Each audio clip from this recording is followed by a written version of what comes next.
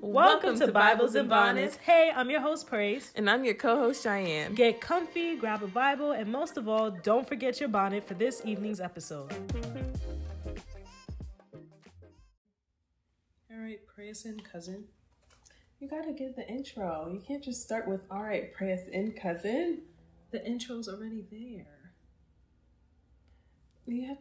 You still have to say something. I did. I said, Praise. Hi, welcome to Bibles and Bonnets, Season 2, Episode Since you want to get in logistics and analytics, that is so crazy. Over the book of Luke. They know what book we're in. We're in Chapter Season 2. This is like 7 episodes in.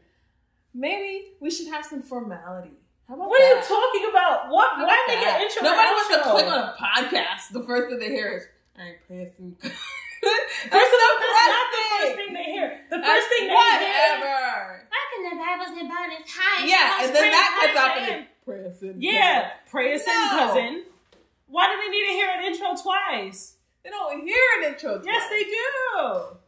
You're out of it today. You're out of it today. Anyway, everybody can. Thanks. Ron has Aquaphor music.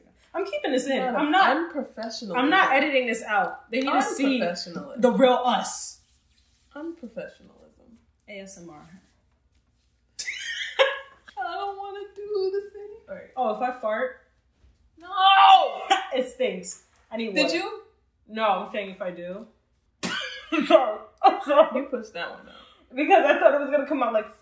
Okay, go ahead. Pray us in, please! I just want to let you know you chose violence today. You chose extreme violence. If anything, I should have chose rest, and I didn't get to rest today. And I was so upset because I just work every single day. I just do something. I never just lay in the bed. Yeah. All right, everybody bow your heads. Father God, we just want to thank you for this day and waking us all up. And I pray that we can all open our minds during this Bible study and really get into the message here and learn something today as well that we can take with us through this next upcoming week and the rest of our lives. And in the name of Jesus, I pray, amen. Amen, Sister Cheyenne. What? What did I Nothing. do? All right, let's recap. Wait, see, can this you was see? supposed to be an interactive. That's why I said, are you sure? Listen, it's just going to go to waste if I don't read any of it. All right, so basically what happened in the last chapter, Jesus and his disciples were picking grains on the Sabbath. The Pharisees, I can't read it. That's why I said, Yeah, that's fine. you want it like this? Or do you? That's Okay, okay. I can full screen it right there. And then, Yeah, that works. Okay, Jesus and his disciples were picking grains on the Sabbath to the Pharisees' disapproval. When they questioned him, you're not gonna say surprise. No, this is like I'm just reading the it. next one can be interactive. I'm actually pretty. This is one of my favorite stories that we're about to read, and I was like, dang, I even had a question. I had so many questions. I had so many questions. Like this was a powerhouse of questions. It's okay. When they questioned him, I think it's just like we should always be prepared, with. I mean, regardless if we're not talking to them, we're talking to them. I know. So it's like it's just the interactions. All right. When they questioned him, he reminds them of when David and his companions were hungry. He went into a temple and ate consecrated bread with them. Otherwise known as the priest's bread. Basically, yeah, the priest's share of the exactly. And that's kind of him being like, hey, isn't this y'all's Bible that y'all read? Anyways. Jesus is hilarious. He's hilarious. And then he also healed a man's shriveled hand on a Sabbath day. Without touching. Yeah, without touching him. That was a good point. Which infuriated the Pharisees. Jesus chose his 12 disciples. Can I try to answer? Oh, shoot. All right. Guess. Oh, can you go back? Can you go back? Okay, so the crazy thing is, I can give you the 12 tribes of Israel, but I never know the full names of the disciples. I can do that. Was typing now, if you're asking me whose Israel's sons were, I could be like Reuben, Simon, Levi, Judah, Joseph, Benjamin, Asher, Issachar, Naphtali, Zebulun. Anyway, I didn't want to name all of them. But okay, so we have two Simons. We have two Simons. We have Simon, Judas. Sorry, Simon Peter and the other Simon Peter and Simon. We have Judas Iscariot. We have James and John. Mm-hmm. We have Philip. Mm-hmm. We have Matthew. And can I? Sorry, go ahead. I like to name the ones I know first, and then guess. Yeah, so then we have Matthew, and I'm at 7. I'm missing something. Okay, I'll say Andrew because you already said Andrew. There were two Judases, right? Yeah, so that's another. That's another one. I'm at 9. Dang. You see? At least I got to 9. You got good. I mean, I kind of remember because I just wrote them, but I said James. Did I say James? Yeah. Dang. See, that's the thing. I don't remember who you already said. Okay, let me try this again. Okay. James, John, sons of Zebedee. Okay. Then we got Simon. Then we have Andrew. Then we have Simon Peter. We have the 2 Judases. We have Philip. We got Matthew. Then we have missing 2. Because there's another double. Isn't there 2 Johns? No. There's 3 doubles. There is 3 doubles. Judas, Simon, and I swear it's John. Or it's 2 James. That's what I was like. It's either 2 Johns or 2 James. I think it's... Show me the answers. All right, so we got Simon and Bartholomew. We forget Bartholomew. That is the most extra name on the whole I'm sorry, Bartholomew. God! Okay, so we got Simon, Andrew, James, John, Philip. I got all of them on this list. Thomas! Freaking hardcore Thomas! Are you kidding me? Not me forgetting I always say Mr. Hardcore Thomas. How I forget Thomas? It's okay, I forgot to. Oh, wow. I forgot Thomas and Bartholomew. Who else did I forget? No, that's everybody else. You got everybody else. We just forgot Bartholomew. So I thought there's 3 sets. So there's 2 Simons, 2 Judases. And that's it. Okay, so there's only 2 sets. That's crazy. Not Bartholomew and freaking Thomas. So just to read it, we got Simon Peter, Andrew, James, John, Philip, Bartholomew, Matthew, Thomas, James, son of Alphaeus, Simon, the Alphaeus, good catch. You said the word. Oh yeah, I tried. And Simon the Zealot, Judas Iscariot. Yeah, so that's that. Oh, and there's more. Look at that. Okay, so Jesus talks about...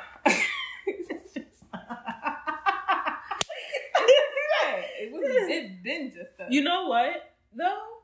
You know we're going to probably have to go over chapter 6 then next week because technically they wasn't here for 6. So we would have to... Okay. So it works out. You can still use your thing. It makes it better. Yeah. I put so much work.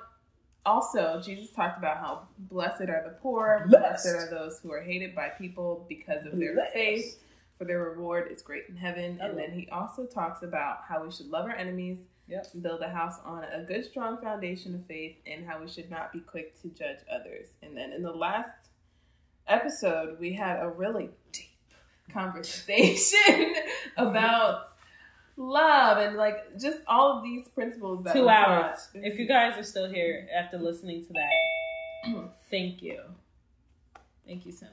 It's weird. Anyways, look at that. Yo, wait, do that again. Boom. Dang. Wait, one more time. 3, 2, 1. If y'all want to see all of Cheyenne's freaking PowerPoints, let me know and I will send y'all literally an email of all the PowerPoints I referenced to for you to understand what I see. So yeah, it's just, sometimes they're good, not so good sometimes. All right, so this one she put in effort. That's power of the wind. Okay, Pocahontas. Okay, you was talking about what we was talking about last week. Yeah, we went into a deep, quite deep conversation about for sure. For sure. Wow. We had a really great conversation. What were some things that we talked about? We talked about unconditional love versus like conditional love. Because how Christians are supposed to have that unconditional love. Like, it's not usual to love someone who doesn't love you, doesn't give you the same energy and stuff like that. I even saw a post on Instagram this week. It was like, oh, I don't have enough energy. So if I love you, I expect something in return. If I love you, I expect you to love me back. If I do this for you, I expect you to do this for me. I'm like, doing that takes up your energy. But, all right, let's keep going. So, we had some juicy topics last week. So what are we going to go to today? Chapter 7. Yeah. Today we're going to go over the faith of the centurion, the how Jesus raises a widow's son, Jesus and John the Baptist, and Jesus anointed by a sinful woman. And that's pretty much where we're going to stop at the PowerPoint. All right. The reason why I say all right like that is Cat in the Hat. Literally, I already knew. I was like, oh yeah. That movie traumatized me. That movie is not okay. That movie is not okay. That movie. What was that episode when they were baking and he cut his own tail? Not that episode. That part. Yeah. First of all, when thing 1, thing 2 come in, I'm like, is this crack? Is this like? I don't know. Okay, so we're gonna start from verse. No, we didn't talk about our weeks. Oh yeah, my bad. You're just skipping over your weeks. It's just us, you know. It's us and them. All right, y'all. How was y'all week? Let's do the Dora the Explorer thing. Give them 30 seconds. How was your week? Wow. Me too. Yeah. Anyways, my week was pretty good. Other than the fact, it's a need to be eraser actually helps me, so I don't do this all the time. I was asking because I was like, if you have more, can I get some? No, I'll share with you. Oh, okay. Continue. It really helps me. I'm a fidgeter, you know? It helps me. All right, so let's continue. What were we doing? You were talking about your week. Oh, yeah, my week was good. Nothing crazy. I lost my Apple Pen. I'm sad about that. Your turn. My week was, I don't know. I was working on my blog. My job kind of is, I don't know. I was forced to talk about my problems with your parents, and then that happened. But I feel better. When? Relax. And then after this, I think I'm deciding, but I consulted with God first to see if I should go to New York next week. But tickets are so expensive. But overall, I'm okay.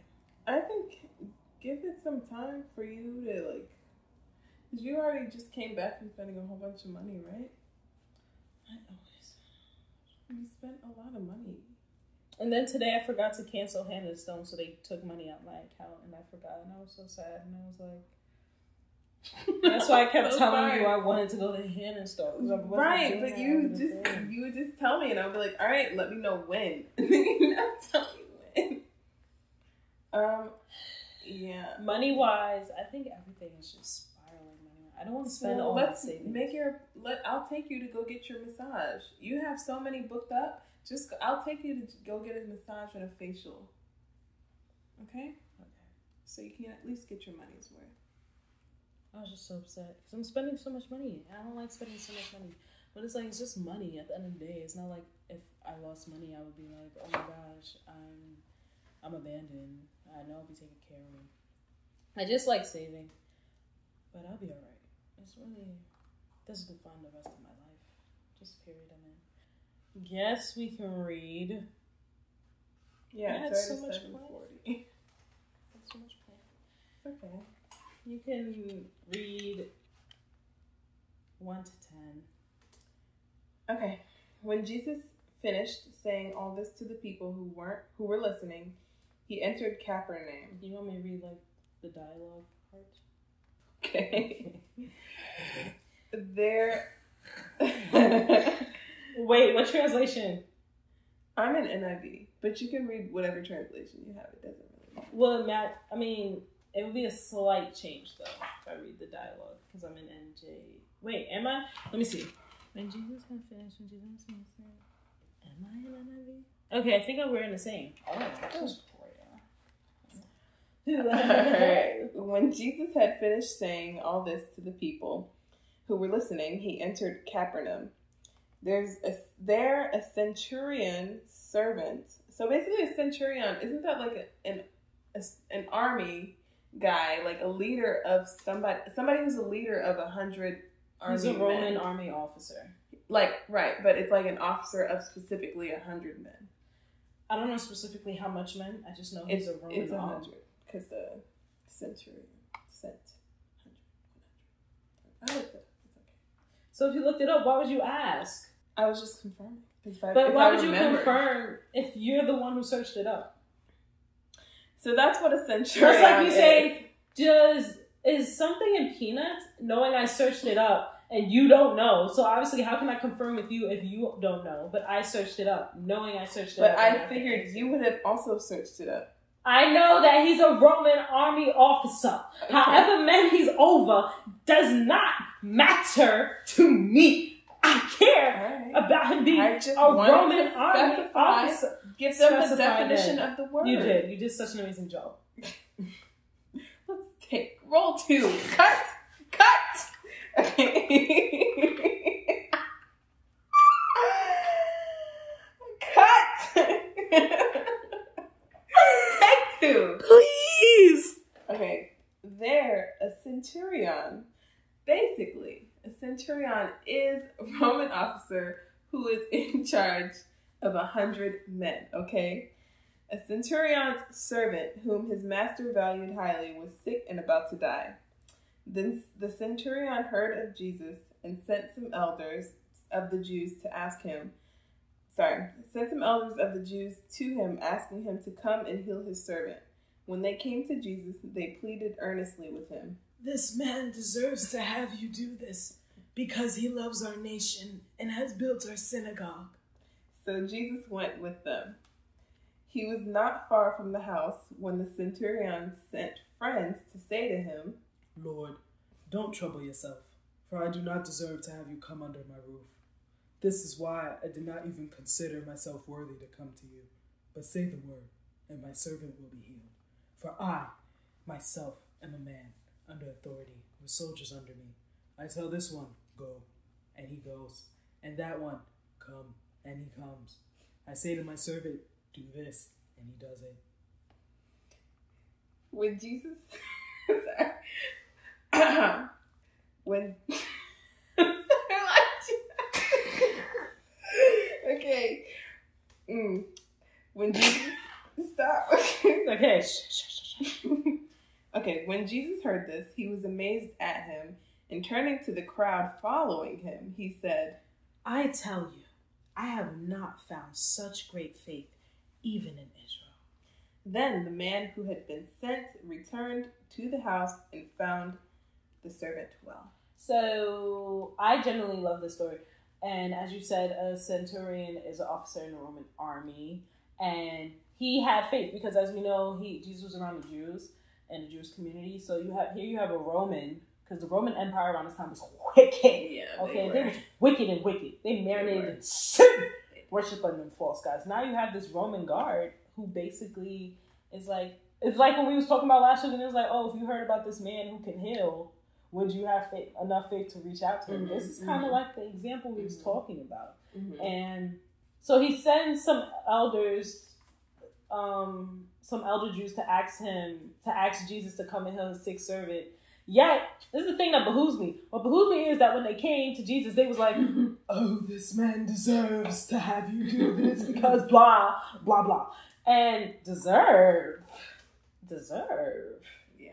What?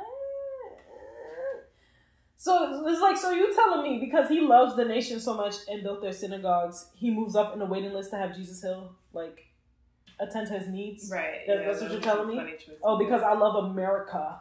I deserve to have the U.S. Army like attend to me. Like it's like a, what do you mean he deserves? Mm-hmm. And then I was like, it's like at the end of the day, whether he loves the nation or not, the centurion is like everyone else, a man with a sin nature. He has a sin nature like everybody else. And that doesn't change. And technically, we don't deserve anything. And God did what he did for us because of love, mercy, and grace. Don't get it twisted. And no one is better than anyone, not even Christians. No Christian is better than another Christian. And Jesus doesn't have to do anything. Okay, let's put that in the air. He doesn't have to do anything, right? But what he does is things that align to his Father's will. Mm-hmm. All right? And at first, I thought that Jesus would turn the elders away because of their choice of words. Mm-hmm. Like, I thought Jesus at first was going to be like, excuse. Like, I thought he was going to say something about that, but he went with them. And the centurion, one of the commentaries said that the centurion knew that a Jew would not want to enter the house of a foreigner, which is why when Jesus was coming to the house, he sent his friends. And the centurion, again, I like that he was humbled because based on what the elders were saying, I was like, oh, the centurion is about to be someone who is self-centered, probably. Someone who, because they out here giving him the speech about he deserves this. But he was humbled, and we love to see it. As well as he knew that Jesus did not even have to come and didn't even consider himself worthy to have Jesus come under his roof. And we learned that the centurion understands authority. And he literally gives an example of it by talking about his position. And he believed that Jesus had authority over diseases. And even with his words, similar to telling a soldier to do something and he does it, he believed that Jesus ordering a disease to flee, the disease would flee. Like, it would obey Jesus because Jesus had authority over it. Mm-hmm. And Jesus is just like, wow, he's marveled at the faith of this Roman soldier who was not a Jew. And yet he had faith in Jesus. He believed. Mm-hmm. And the sick servant was healed. That's why I like it, because at first I was like, when I first read this, like, growing up, I was like, he's chatting about authority. I was like, what does this mean? And I thought, because this said Jesus marveled at it, I was like, what? So I didn't get it, but now I get it now. I was like, oh, okay, he's basically saying, Jesus, you that God, you that Son of God, you have that authority. Disease flee. Was you going to say something though? No. Oh, because I saw you go like, no. Okay, I feel white. Gotta continue. Talking about my afro. We are going to do verse 11 to 17. All right. Soon afterward, Jesus went to a town called Nain, and his disciples and a large crowd went along with him. As he approached the town gate, a dead person was being carried out, the only son of his mother, and she was a widow. And a large crowd from the town was with her. When the Lord saw her, his heart went out to her, and he said, "Don't cry." Then he went up and touched the bier. Bier? I don't know. We should make a compilation. We should make a compilation about biblical words. Yeah, that's exactly what we're going to post on the page. Then he went up and touched the bier. It's going to be the end of the year. That should be just like us butchering every single day. Then he went up and touched the bier they were carrying him on, and the bearers stood still. He said, "Young man, I say to you, get up." The dead man sat up and began to talk, and Jesus gave him back to his mother. They were all filled with awe and praised God. "A great prophet has appeared among us," they said. "God has come to help his people."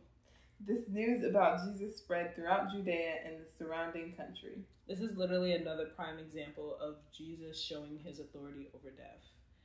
And a commentary that I also used said how a funeral procession had gone through the town, and they were basically on its way to the place outside where the inhabitants usually bury the dead people. Mm-hmm. So, like, the dead person was the only son of a widow. So they were inferring that probably because the son is dead now, the mom had no, like, income to live from, because, you know, the son probably worked and stuff. And she would have to literally depend on the kindness of people, like GoFundMe. This was like a ancient, back in the day, GoFundMe. And then a large crowd, as we see, came from the town, came with the widow. So it can be like inferred that the family was popular compared to her just going by herself. So my thing is, like let's put our imagination mover caps on. So imagine your son physically, literally dying. He's dead. Pronounced dead, right? Okay. What's it about? Water. I need some water. Let's say that your son is literally dead. He's deceased. Okay. And let's say it's your son and I'm there with you. We mourning. My cousin's gone. And then a man comes up to you. It's probably what it was. It's not like it was like, Jesus, Son of God. A man comes up to you and he says to you, and he tells you not to cry. This man is telling you not to cry. He's looking at you, and I'm there with you and stuff. Jalen's there, everyone's there, and he literally commands your son, who again is dead, get up. And then your son, literally, who was pronounced dead, gets up, walking and talking. I'd pass out. I literally would probably pee on myself. That would be really weird. Because usually by the time the funeral is there, it's like 100% they are gone. That's why the funeral is there in the first place. And we're about to bury you, and then you're going to be like, hi, mommy. What? Yeah, that's weird. That's not a normal thing, which is why I emphasize it, because this probably literally scared a lot of people in the crowd. It's not like everyone was like, oh, how sweet. They're like, oh, snap. He's alive. Oh, snap. And it's like, at least I think they would. Yeah. And this is exactly why the news continued to spread about him, because of the miracles he performed, especially around large groups. Jesus always had witnesses. It's not like he was like, bring your son to this house at this time by yourself alone. Even if he did that, he would have a witness, the mother. But still. So Nain is 6 miles south and east of Nazareth, and it's about a day's walk for Jesus from Capernaum. And Nain is a small town, and this is literally the only mention of Nain in the Bible. Really? Yeah. So then they classify Jesus as a great prophet, not knowing that he is the Christ, Son of God. Yeah, I caught that. I was like, I was over like, here thinking like, oh wow, a prophet. Look at this prophet. Cool. Like, no. How cool is he? A prophet from Nazareth. What good comes from Nazareth? No. And so now we're going to continue from 18 to 27. Oh, wow. How'd you do that? How did you do this? I don't know. Yo, this girl made what the freak, man? This looks so realistic. I'm about to put this on my Pinterest. I didn't do it good. Okay. This girl made a rose out of eraser clay. You have too much time during this Bible study, I see. I fiddle, okay? I fiddle. It helps me focus. What is this? I can't stop looking at it. And it's so molded. What am I reading? It's easy to make. No, it's not. It's so easy. Right. Okay, read from 18 to 27. All right. John's disciples told him about all of these things. Calling 2 of them, he sent them to the Lord to ask, are you the one who is to come, or should we expect someone else? When the men came to Jesus, they asked, John the Baptist sent us to ask you, are you the one who is to come, or should we expect someone else? At that very time, Jesus cured many who had diseases, sicknesses, and evil spirits, and gave sight to many who were blind. So he replied to the messengers, go back and report to John what you have seen and heard. The blind receive sight. The lame walk. Those who have leprosy are cleansed. The deaf hear. The dead are raised. And the good news is proclaimed to the poor. Blessed is anyone who does not stumble on account of me. After John's messengers left, Jesus began to speak to the crowd about John. What did you go out into the wilderness to see? A reed swayed by the wind? If not, what did you go out to see? A man dressed in fine clothes? No. Those who wear expensive clothes and indulge in luxury are in palaces. But what did you go out to see? A prophet? Yes, I tell you, and more than a prophet. This is the one about whom it is written, I will send my messengers ahead of you who will prepare your way before you. So yeah. So we have Johnny the Baptist, John, we love John. Mm-hmm. I wanted to focus on John's disciples because when John hears through his disciples what Jesus has been doing, he sends them to Jesus. In other words, cousin, are you the Christ? Because, they're related. Right. Cousin, they're related. Christ cousin. I was like, and I like the literal next verse when after the question, like, are you the one who is to come or should we expect someone else? Because the literal next verse is, at that very time, Jesus cured many who had diseases, sicknesses, and evil spirits. As in to say, what do you think? Right, what do you think? And it's weird to me that a question like this arose from John because, as we know, he baptized Jesus and he knew Jesus would baptize with the Holy Spirit and fire. And he already told some of his disciples that Jesus was the Lamb of God. And literally in the book of John, we went over this, he told them that Jesus would take away the sin of the world. Literally first chapter. So, yet he needed more proof. But we also have to remember that after he baptized Jesus, he was put in prison by Herod. So that's what I was like, I'm guessing John is out of prison. John has literally left the chat because he's in prison. He's behind bars. So it's not like... Oh, so is he still in prison? He's still in prison. During this chapter. That would make some sense. He's still in prison. Like, after he baptizes... he's out. No, he never gets out. From prison, he dies. He goes into prison, and then he's beheaded. He doesn't get out again. When John's in prison, that's literally near the end of his life. Oh, that's sad. All right, go ahead. So what was I about to say? Yeah, John was put in prison, so it's not like he was able to see anything happening in the outside world. So one way to look at it is that maybe being in prison for so long probably led to this small doubt. Either that or the prison food making him crazy. So now that you say that makes sense, because I'm thinking John's just out and about like, oh, is he the Messiah? But no, he's like in prison. He's literally in prison. He can't I'm see all anything. alone. There's no one here beside me except God. My problems have all grown. There's no that one makes here. more sense, because mind you, the first time I'm reading this, I'm like, oh, I guess he out. But I'm like, ain't no way John gonna stare at Jesus doing all this stuff and be like, hey, is you the Christ cousin? Like, that kind of foolish. Right. Even I would be like, no, John. Now, John. Yeah, okay, no, that makes sense. Okay. Okay, so regardless, Jesus' answer is simple. But another way to look at this is that perhaps John was asking his disciples to show Jesus John was probably having his disciples ask Jesus to show his disciples that Jesus was indeed the Christ. Because as we know, they literally remained loyal to John. But John was not in it to get disciples for himself. He literally just wanted to lead everyone to Christ. That was his main goal. It's not about him. It's about Christ. And Jesus' answer again is simple, to basically go back and report to John what you have seen and heard.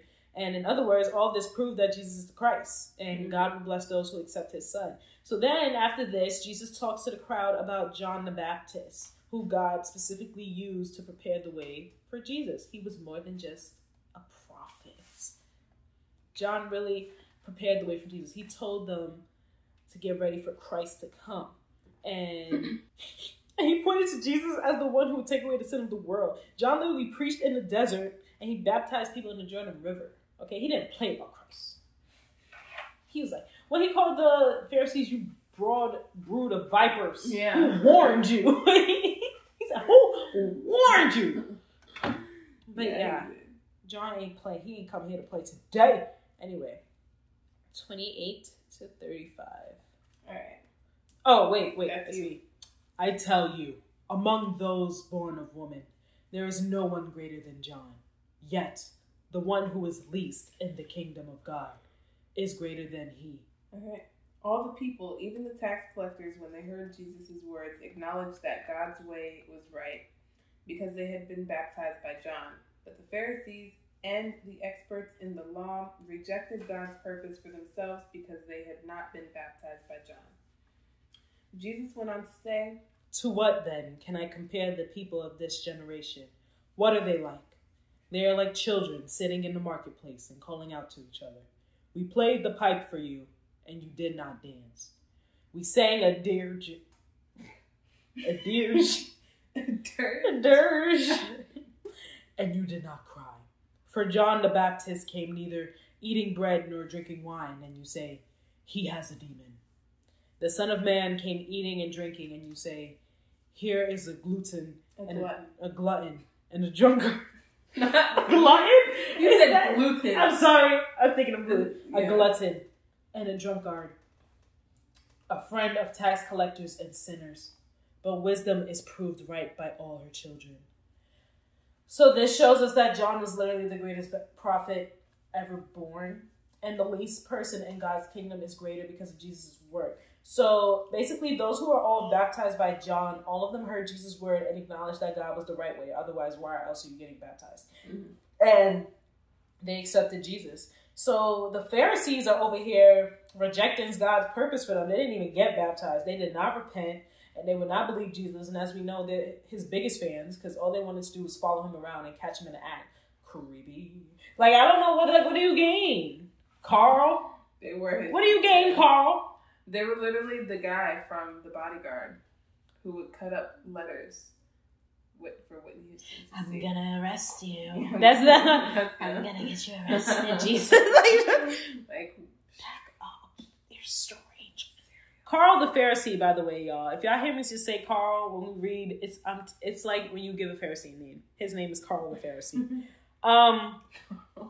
Like, really, Carl. And Jesus, in this high key, tells people about themselves in a subtle way. So the generation of Israel is literally compared to children playing a game in a marketplace. What does this mean?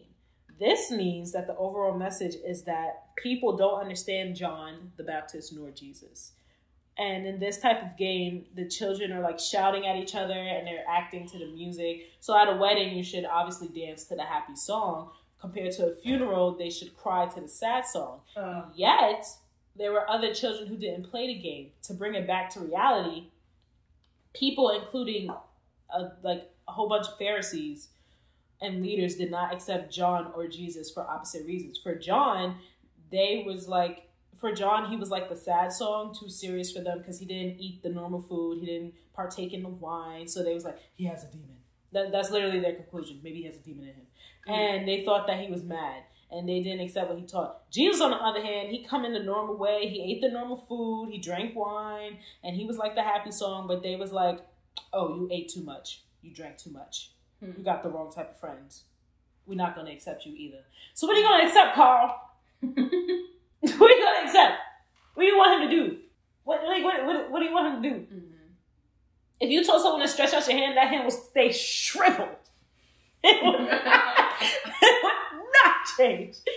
Anyway, so because of these abnormal, foolish reasons that were stupid, nor were they true, John was not mad, nor did he have a demon inside of him. If anything, Spirit of God was working in him. Mm-hmm. And Jesus did not eat or drink too much. The reality is that both Jesus and John literally declared the same message from God. Mm-hmm. And it was the message from God the people really didn't like. So that was the reasons why they continued to make excuses. Mm-hmm. Like, it's like Jesus could literally just do all the quote unquote normal things and they'll still be like, oh, look at him. He's too normal for Christ. He can't be Christ. He's so normal. Carl! Anyway. 36 to 42. All right. When one of the Pharisees invited Jesus to have dinner with him, he went to the Pharisee's house and reclined at the table. Like, I'm just imagining Jesus. Yeah, yo, I imagine Jesus coming in and just going. Like, recline at the like table. I literally imagine this man going like. When I read it today, I was like, did he recline? Like, I'm just imagining him just like feet up there. All right, was he like? That's how I imagined it. I don't know why. A woman in that town who lived a sinful life learned that Jesus was eating at the Pharisee's house, so she came there with an alabaster jar of perfume. As she stood behind, As she stood behind him at his feet weeping, she began to wet his feet with her tears. This is going to be hard for me to get through. That's Okay. Then she wiped them with her hair, kissing them and poured perfume on them. What am I stopping? At 42. Okay. When the Pharisee who had invited him saw this, he said to himself, If this man were a prophet, he would know who is touching him and what kind of woman she is, that she is a sinner. and Jesus answered him, Simon, I have something to tell you. Is this Simon the disciple? No. This is the... You know, this is the Pharisee. At first, I thought Simon was with him. And Jesus was doing this in front of the Pharisee, talking to him like, hey, Simon, let me tell you something. And then he's like, tell me, teacher. But I think this is the Pharisee. He's talking to the Pharisee. Okay. So, yeah. Simon the Pharisee. Okay. Simon, I have something to tell you. Tell me, teacher. He said. Wait, I want to redo that. Simon, I have something to tell you. Tell me, teacher. He said. 2 people owed money to a certain money lender. One owed him 500 denarii and the other 50. Neither of them had the money to pay him back, so he forgave the debts of both. Now, which of them will love him more? Simon. That that was 42. Yeah. My B. Yeah. My B, shouty. For sure. Relax. The Pharisee that invited Jesus to dinner is Simon. So this occurred in the house of a leper where no Pharisee apparently would have ever gone. Maybe a social leper that people kept away from. Not like he had physical leprosy and he was sick. It was like a social leper is like someone people would like stay away from. What makes you say that? Because it's like no Pharisee would have ever gone. It's not like he's sick. It's not like Jesus physically sitting in front of someone who's sick. Or that would have been said. Mm-hmm. So it's like, yeah, it's like background information on that. No, you're talking about the Pharisee who invited Jesus over? Yeah. He was, what was it? He Like was a social leper. Okay. Like, instead of you know, when you have leprosy, everyone has to keep away from you or something. So like, he was like an introvert type of guy. I don't want to get specifics. I don't know. Okay. I don't know if it was an introvert, but it's like a place where Pharisees would not have gone. Which is why I was like, Okay. So, you know, I just felt as though... So, apparently the way Jesus sat at the table was significant. Because in these days, some rich people followed a Roman custom, which means that they did not actually sit for a meal. They would lay down on their left side with their feet away from the low table. And a meal in the ancient world was arranged so that the invited guest was at the main table while others were along the outside wall of the room listening to the conversation. So this sinner woman who comes probably hears that probably heard Jesus teaching and repented for her sins. Jesus forgives her. And she literally wanted to show her gratitude to Jesus for being forgiven. Mm-hmm. And Jesus most likely removed his sandals at this point. So his feet were bare. And alabaster was expensive perfume oil, and it was a type of soft stone. It was actually very common to put expensive perfume in these type of bottles. Mm-hmm. So the Pharisee was literally just focused on the fact that the woman was a sinner, and he assumes that if Jesus was this prophet, that he would know the nature of the woman and her character and not allow her to touch him or waste the perfume, since, you know, sinner. Mm-hmm. And as we know, Jesus does allow this. And knowing the thought of Simon, he asked a question, which I will ask you. And also notice how Simon was open to the information. Tell me, teacher. He didn't say, okay. Like, he's like, tell me, teacher. Mm-hmm. So, which one of them loves him more, Cheyenne? In the story, in the example he gave. The person who has the most debt. Yeah. Makes sense. It does. Do you want me to elaborate? Do you feel like elaborating? So then why would you ask to elaborate if you don't? Because you guys made a question, I just wanted to answer. So then why would you even focus on elaborating? 23 years. 23 years. Just continue. 23 years. And then in heaven it's going to be an eternity.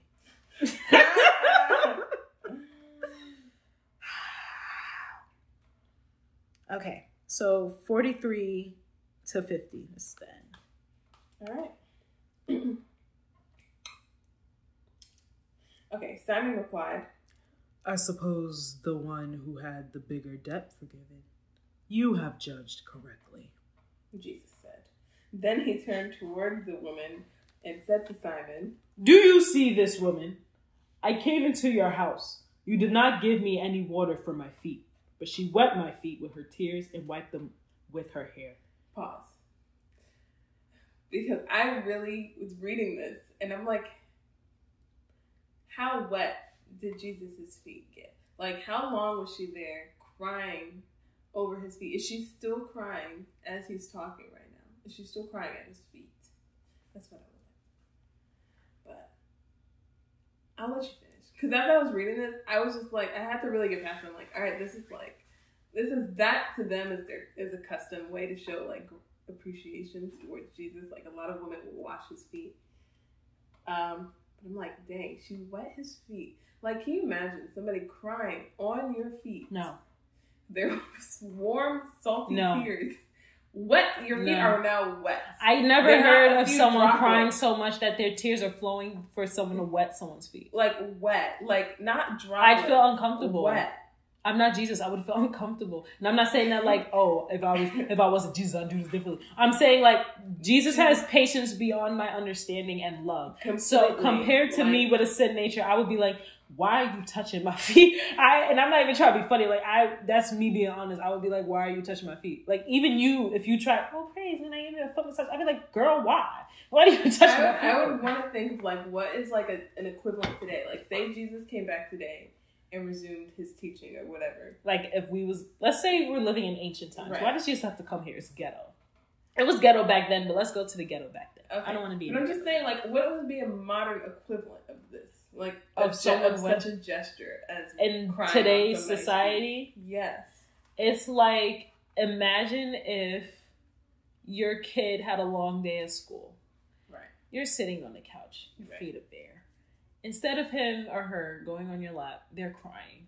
And they're so upset about what happened that they end up crying on your feet. Now they feel bad that they're crying on your feet, so they wipe your feet. And now, and you're just like, and you're just looking in awe, like, are you okay? What do you want to talk about? You know, kids cry a lot. They do. They have a lot of. And they're laying, let's say they're, because kids don't really understand boundaries sometimes.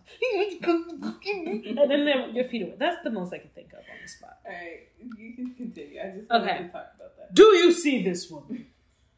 I came into your house. You did not give me any water for my feet, but she wet my feet with her tears and wiped them with her hair. You did not give me a kiss, but this woman, from the time I entered, has not stopped kissing my feet. You did not put oil on my head, but she has poured perfume on my feet. Therefore, I tell you, her many sins have been forgiven, as her great love has shown. But whoever has been forgiven little, loves little. Mm-hmm. Hello? Okay, I'm here. I'm sorry, I was listening. Loves little. Then Jesus said to her, Your sins are forgiven. the other guests began to say among themselves, Oh, sorry, it's not red. I'm sorry, I got confused. Go ahead. Then the other guests began to say among themselves, Who is this who even forgives sins? Jesus said to the woman, Your faith has saved you. Go in peace. Don't ever interrupt my play. I got confused because it wasn't red. Anyway, so Simon answers the question correctly, and Jesus uses this example to relate it back to the woman. And the word love that is used in this context most likely relates to grateful and thankful. So, back in these ancient times, it was literally custom in this country to wash feet when you enter a house for a meal. And people there wore sandals or they walked with bare feet. And all the roads were dusty and crusty, which means that most likely when you entered a house, they took off their sandals and the host would wash the feet of the guests because, let's be honest, your feet are dirty too. They got black on the bottom of it. They're probably I only ashy. seen that once in my life. That would be like walking down Lochahatchee. That'd be like walking down Barefoot. Lochahatchee barefooted. Ooh, dusty, crusty, rusty. your soul's changing colors if you're walking down Waxahachie that way. Yeah. So as we know, Jesus calls it out because he's like, Simon did not wash Jesus' feet, nor did he provide water for Jesus to wash his own feet. And so in this way, technically, Simon did not respect his own guest. Mm-hmm. And the woman washed the feet of Jesus with her tears, and she wiped his feet with her hair as the towel. And she did not respect, no, my bad. She did respect Jesus when Simon had neglected his duties to his guests. How you going to invite me over? You're not even going to wash my feet. You're not even going to give me water to wash my toes.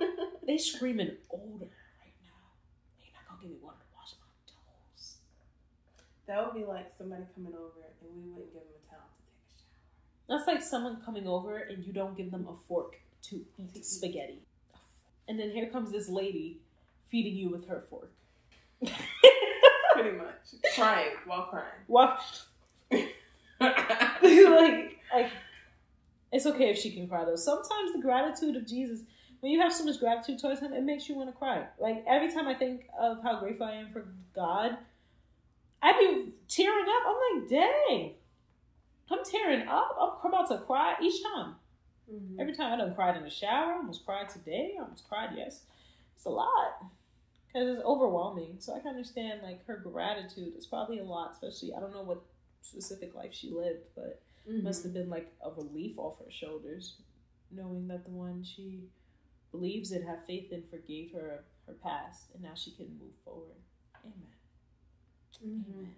Mm-hmm. So it was also custom to greet a guest with a kiss, usually on the cheek. I want to be specific so y'all don't run out here saying Jesus out here capturing kisses. No, okay? It was a kiss on the cheek, which still happens in today's society. It sure does. When you go and like when you do the in the Hispanic community, I've seen like it's people do the double, but they do the double cheek. Like they'll just one like they do. Well, sometimes, but it's very custom for even family members or when you just greet somebody to give them a kiss on the cheek.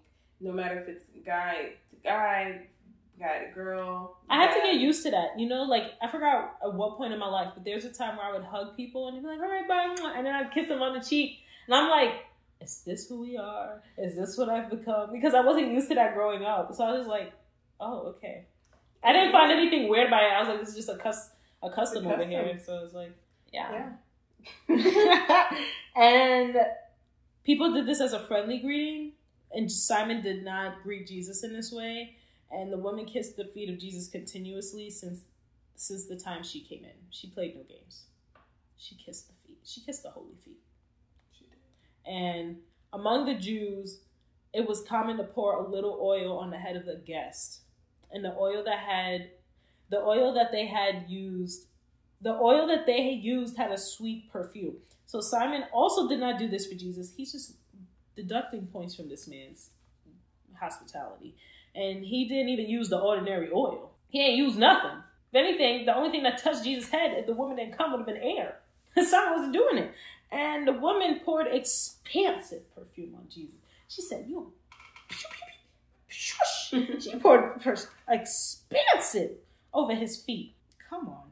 And then Jesus explains that literally, despite the fact that the woman was in a sinful life, God forgave her for many sins, which is why she was filled with so much joy, gratefulness, and she was thankful to God. She loved him because Jesus saved her and she believed in him. Again, only God can forgive sins, not Carl the Pharisees, not man, not just any regular person off the street. If I'm walking to Panera Bread and the cashier goes, praise your sins are forgiven, I will rebuke them because no one but God can do that. So, and there were most likely people in the other room who overheard this conversation. As I mentioned earlier, there were people in the other room and like settings like this and got them thinking about Jesus' authority. So because at the end of the day, Jesus is again declaring that he is God. And the people whom God has forgiven should love him much. Because in God's opinion, no matter if the sin is big or small, all sin they're a great size. No, it's like the size of one sin against another sin does not matter because the price that Jesus paid, dying on the cross for our sins, to forgive us was his death. And we know he overcame death. Ha ha, enemy. Ha ha. And we all need God to forgive our sins daily, hourly, consistent basis. No one is perfect. So we should all be very grateful to God for the death of Christ. Because without that, we would have been doomed. We've just been doomed. Wages of sin is death. No one's forgiven that. Guess where we all going? Not with God.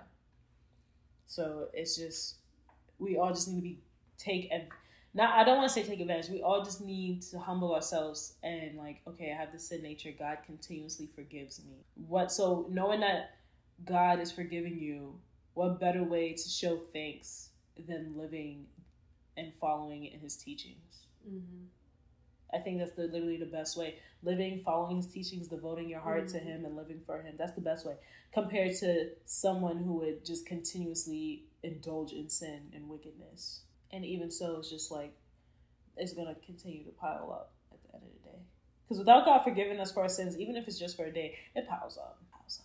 I don't want to go to heaven and hear, oh yeah, praise, you never asked to forgive, you never asked me to forgive you for your sins. I don't know who you are. Let's go over your transcript.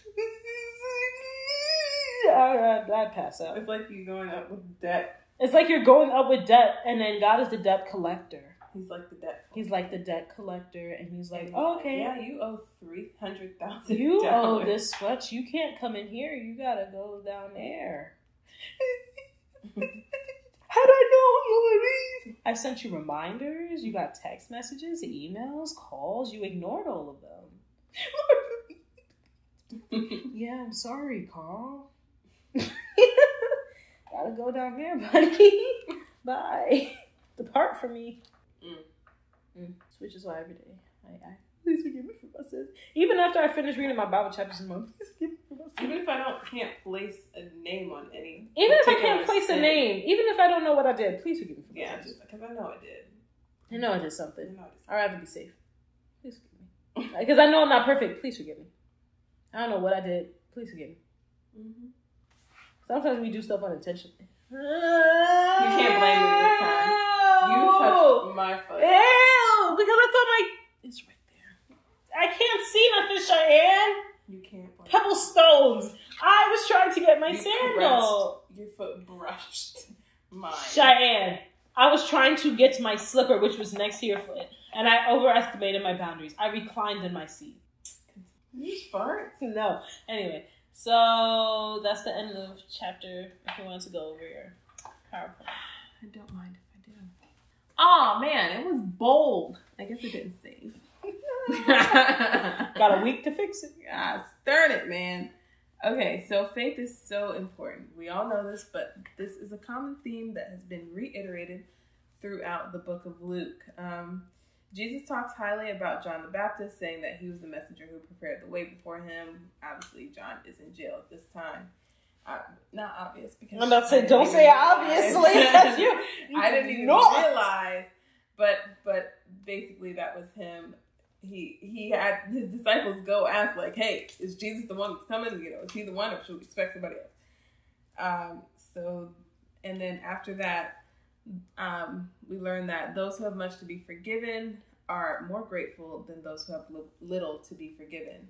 They have a stronger appreciation for Jesus. In order to have this appreciation, you have to first acknowledge your sins and realize that you are not perfect. Take notes, Pharisees. Take note, Carl. And then I just wanted to, this was obviously for the girls, if they had anything else that they wanted to add. If you had anything that you wanted to add to that, to subtract. Jesus saves. You have to get through the Son in order to get to the Father. Mm-hmm. Build a relationship with Jesus. You're never too far gone. God forgives. God already knows the sin that you're doing. Don't feel so guilty, because at the end of the day, yes, even though you should not have done that, it's not a surprise to God. When we sin, it's literally not a surprise to God. This is literally the same God who is all-knowing. God is all-knowing, so he knows when we sin, and when we repent, he forgives. So just don't let it hold over against you. Don't just be so guilty. And when you repent, you have to try to not do it again. But even, it's not like we're here to overcome sin. Jesus did that for us. It's about how we pick ourselves back up. Are we going to continue to fall into it, or are we going to try to... That's my point.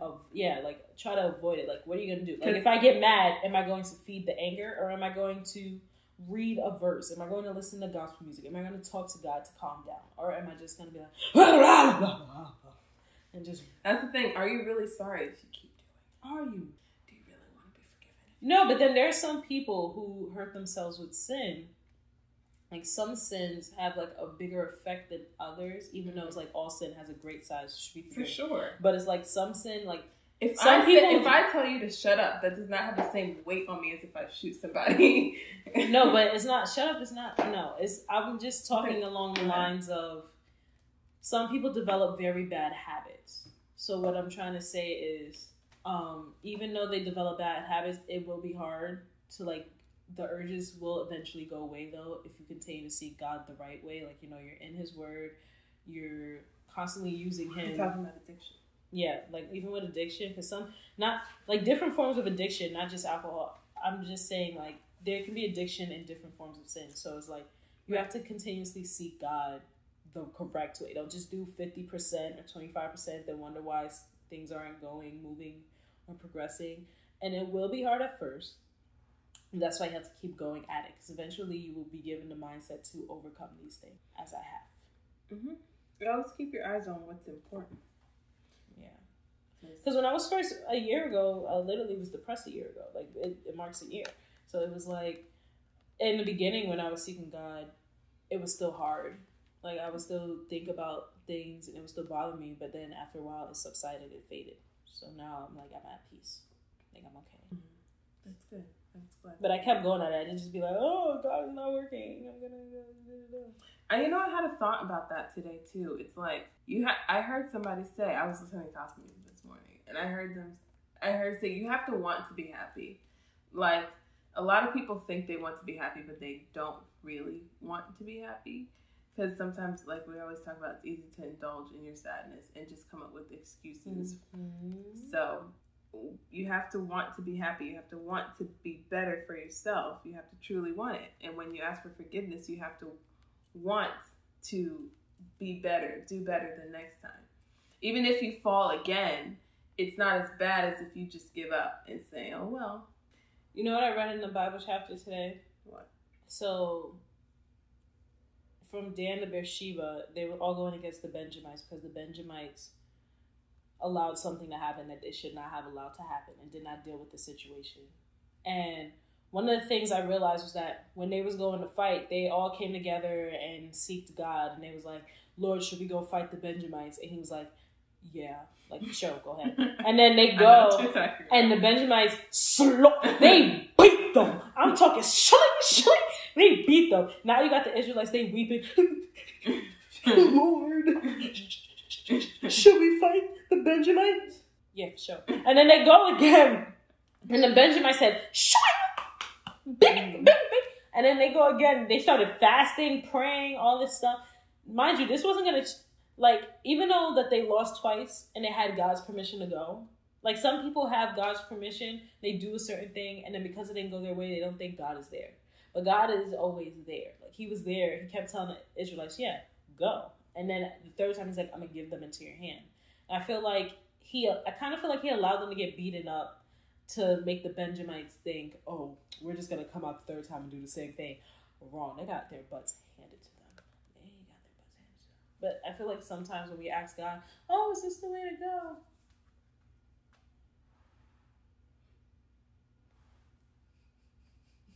What? You're funny! Are we thinking about the same thing? Are we thinking about the same thing? Y'all, I'm having a live breakthrough. Y'all, I'm having a live breakthrough. What are you thinking about? Lost? The same thought at the same time. I was like, wait a second.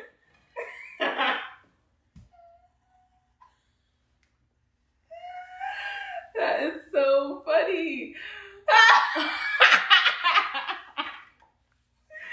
Wow. Literally, the second that your face changed, I already had, the thought was in my head. It's like, wow, that kind of sounds like what Praise went through with her law school.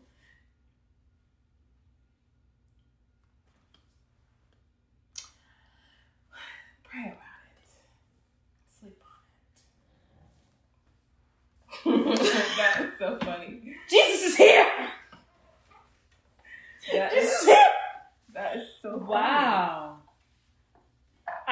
to the conclusion yesterday that sometimes you need to say things out loud to get over things or to understand things. Like, even if you're sad, if you say, oh, I'll get over it, and it's in your head, I feel like saying it out loud helps you get over it. It's like, I never... Because I asked God, I said, is law school for me? And then literally after, I got accepted into the program, the scholarship to study for it. And then I still got declined for law school. And then I took that as, oh, maybe it's not for me. But that doesn't mean that God still, that's not my path. Like the Israelites. Because at the end of the day, they lost twice, but they still overcame. Because God was still there. He kept telling them to go, but they still like didn't get the outcome the first time. But instead of me keep going, I stopped. Because I thought it wasn't for me. When it was just an obstacle. Maybe he didn't want my grade to move because he's going to show me that. Like sometimes, like even with the Israelites, when they were fighting, he would not use all of them for strength reasons because he didn't want them to think they went in there for strength. And he would use there would be a less amount of Israelites compared to the people they were going against when they was overcoming Canaan with Joshua. So maybe my score, he can still allow me to go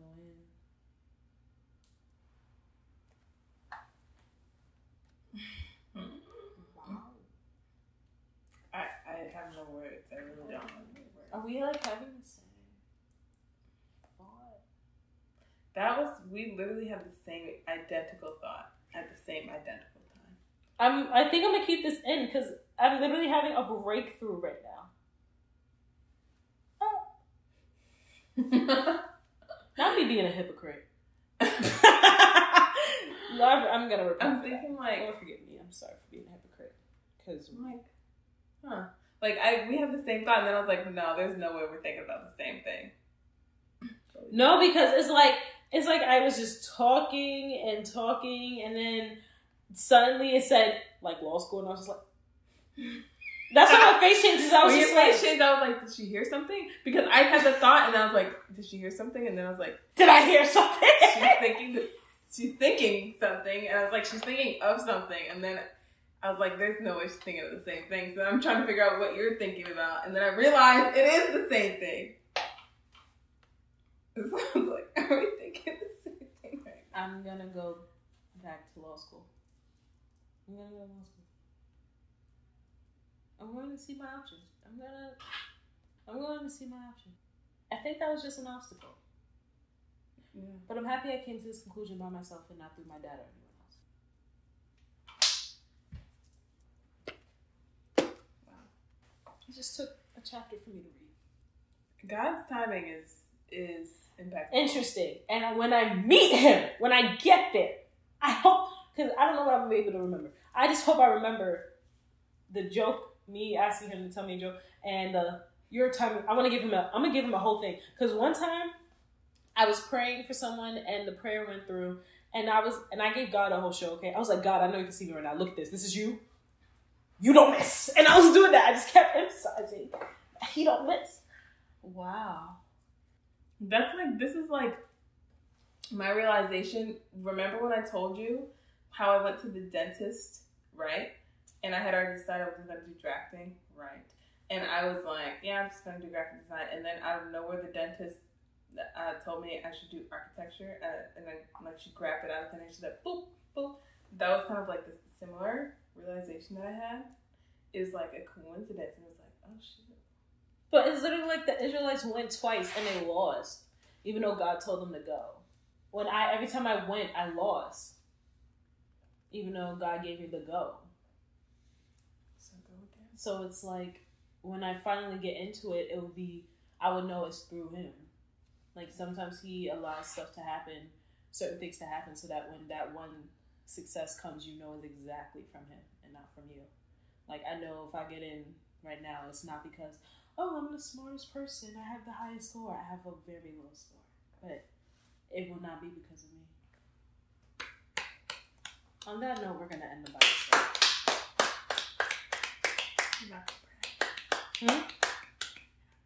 Man. Let's bow our heads. Father God, hey, I thank you for allowing us to get through this Bible study. I thank you for allowing me to have a breakthrough. You work in mysterious ways, and you get your point across still. That's amazing. You're amazing. I pray that you watch over my cousin and I this upcoming week, and everyone listening. I just pray that you... I'm just at a loss for words. I just pray that you not only watch over us, but that we each take something from this Bible study that we can carry on with us to help us continue on day to day with our lives and seeking you.